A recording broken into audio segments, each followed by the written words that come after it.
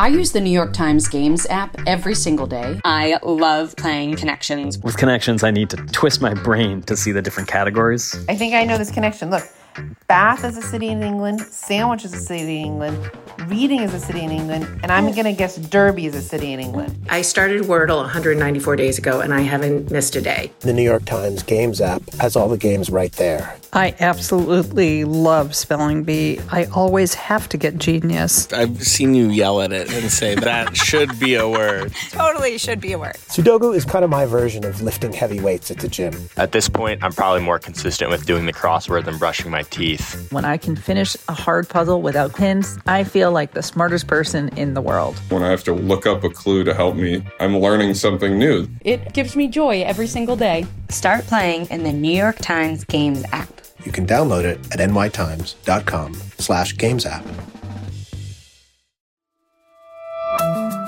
From the New York Times, I'm Sabrina Tavernise. Here's what you need to know today. Early this morning, the foreign ministers of Russia and Ukraine met in the highest-level talks since the war began. They failed to agree on terms for a ceasefire, nor did they agree to form safe corridors to allow Ukrainians to flee areas of Russian bombardment. On Wednesday, Russian officials accused the United States of waging a, quote, economic war against them by banning the importation of Russian oil. They also threatened to seize the assets of Western businesses like Starbucks and McDonald's that have suspended operations in Russia because of the war. Meanwhile, in Washington, Congress finalized a nearly $14 billion package of military and humanitarian aid for Ukraine, a bipartisan show of support for Ukraine's fight against Russia. That's it for today. I'm Sabrina Tavernise. See you tomorrow.